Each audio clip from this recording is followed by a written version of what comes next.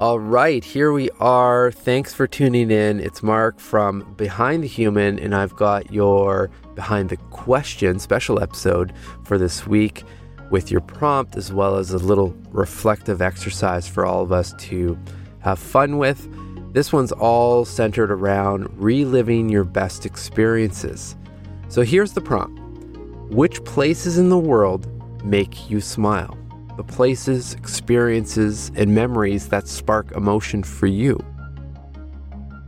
I read a profile in Tribe of Mentors by Tim Ferriss describing an unusual habit of best-selling author Steven Pressfield.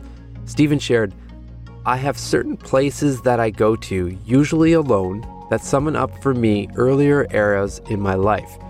Time is a weird thing. Sometimes you can appreciate a moment that's gone more in the present than you did when it was actually happening.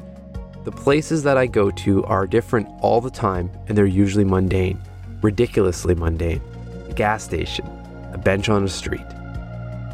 Steven's example made me pause and think about the places that trigger emotion for me, or in other words, where time stops, memories are revived, and I'm left primed in all the right ways. I think of a moment years back, mountain biking above the tree line in British Columbia. The air was pure with a slight chill and crispness to it.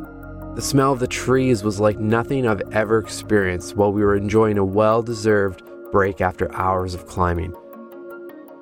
I smiled just speaking these words, and when I close my eyes to relive the experience, it's as if I'm transported back to the top of that mountain. Though not physically there, my mind does not know the difference, and I'm able to reap the benefits of pausing any internal narrative present beforehand while feeling grateful and alive.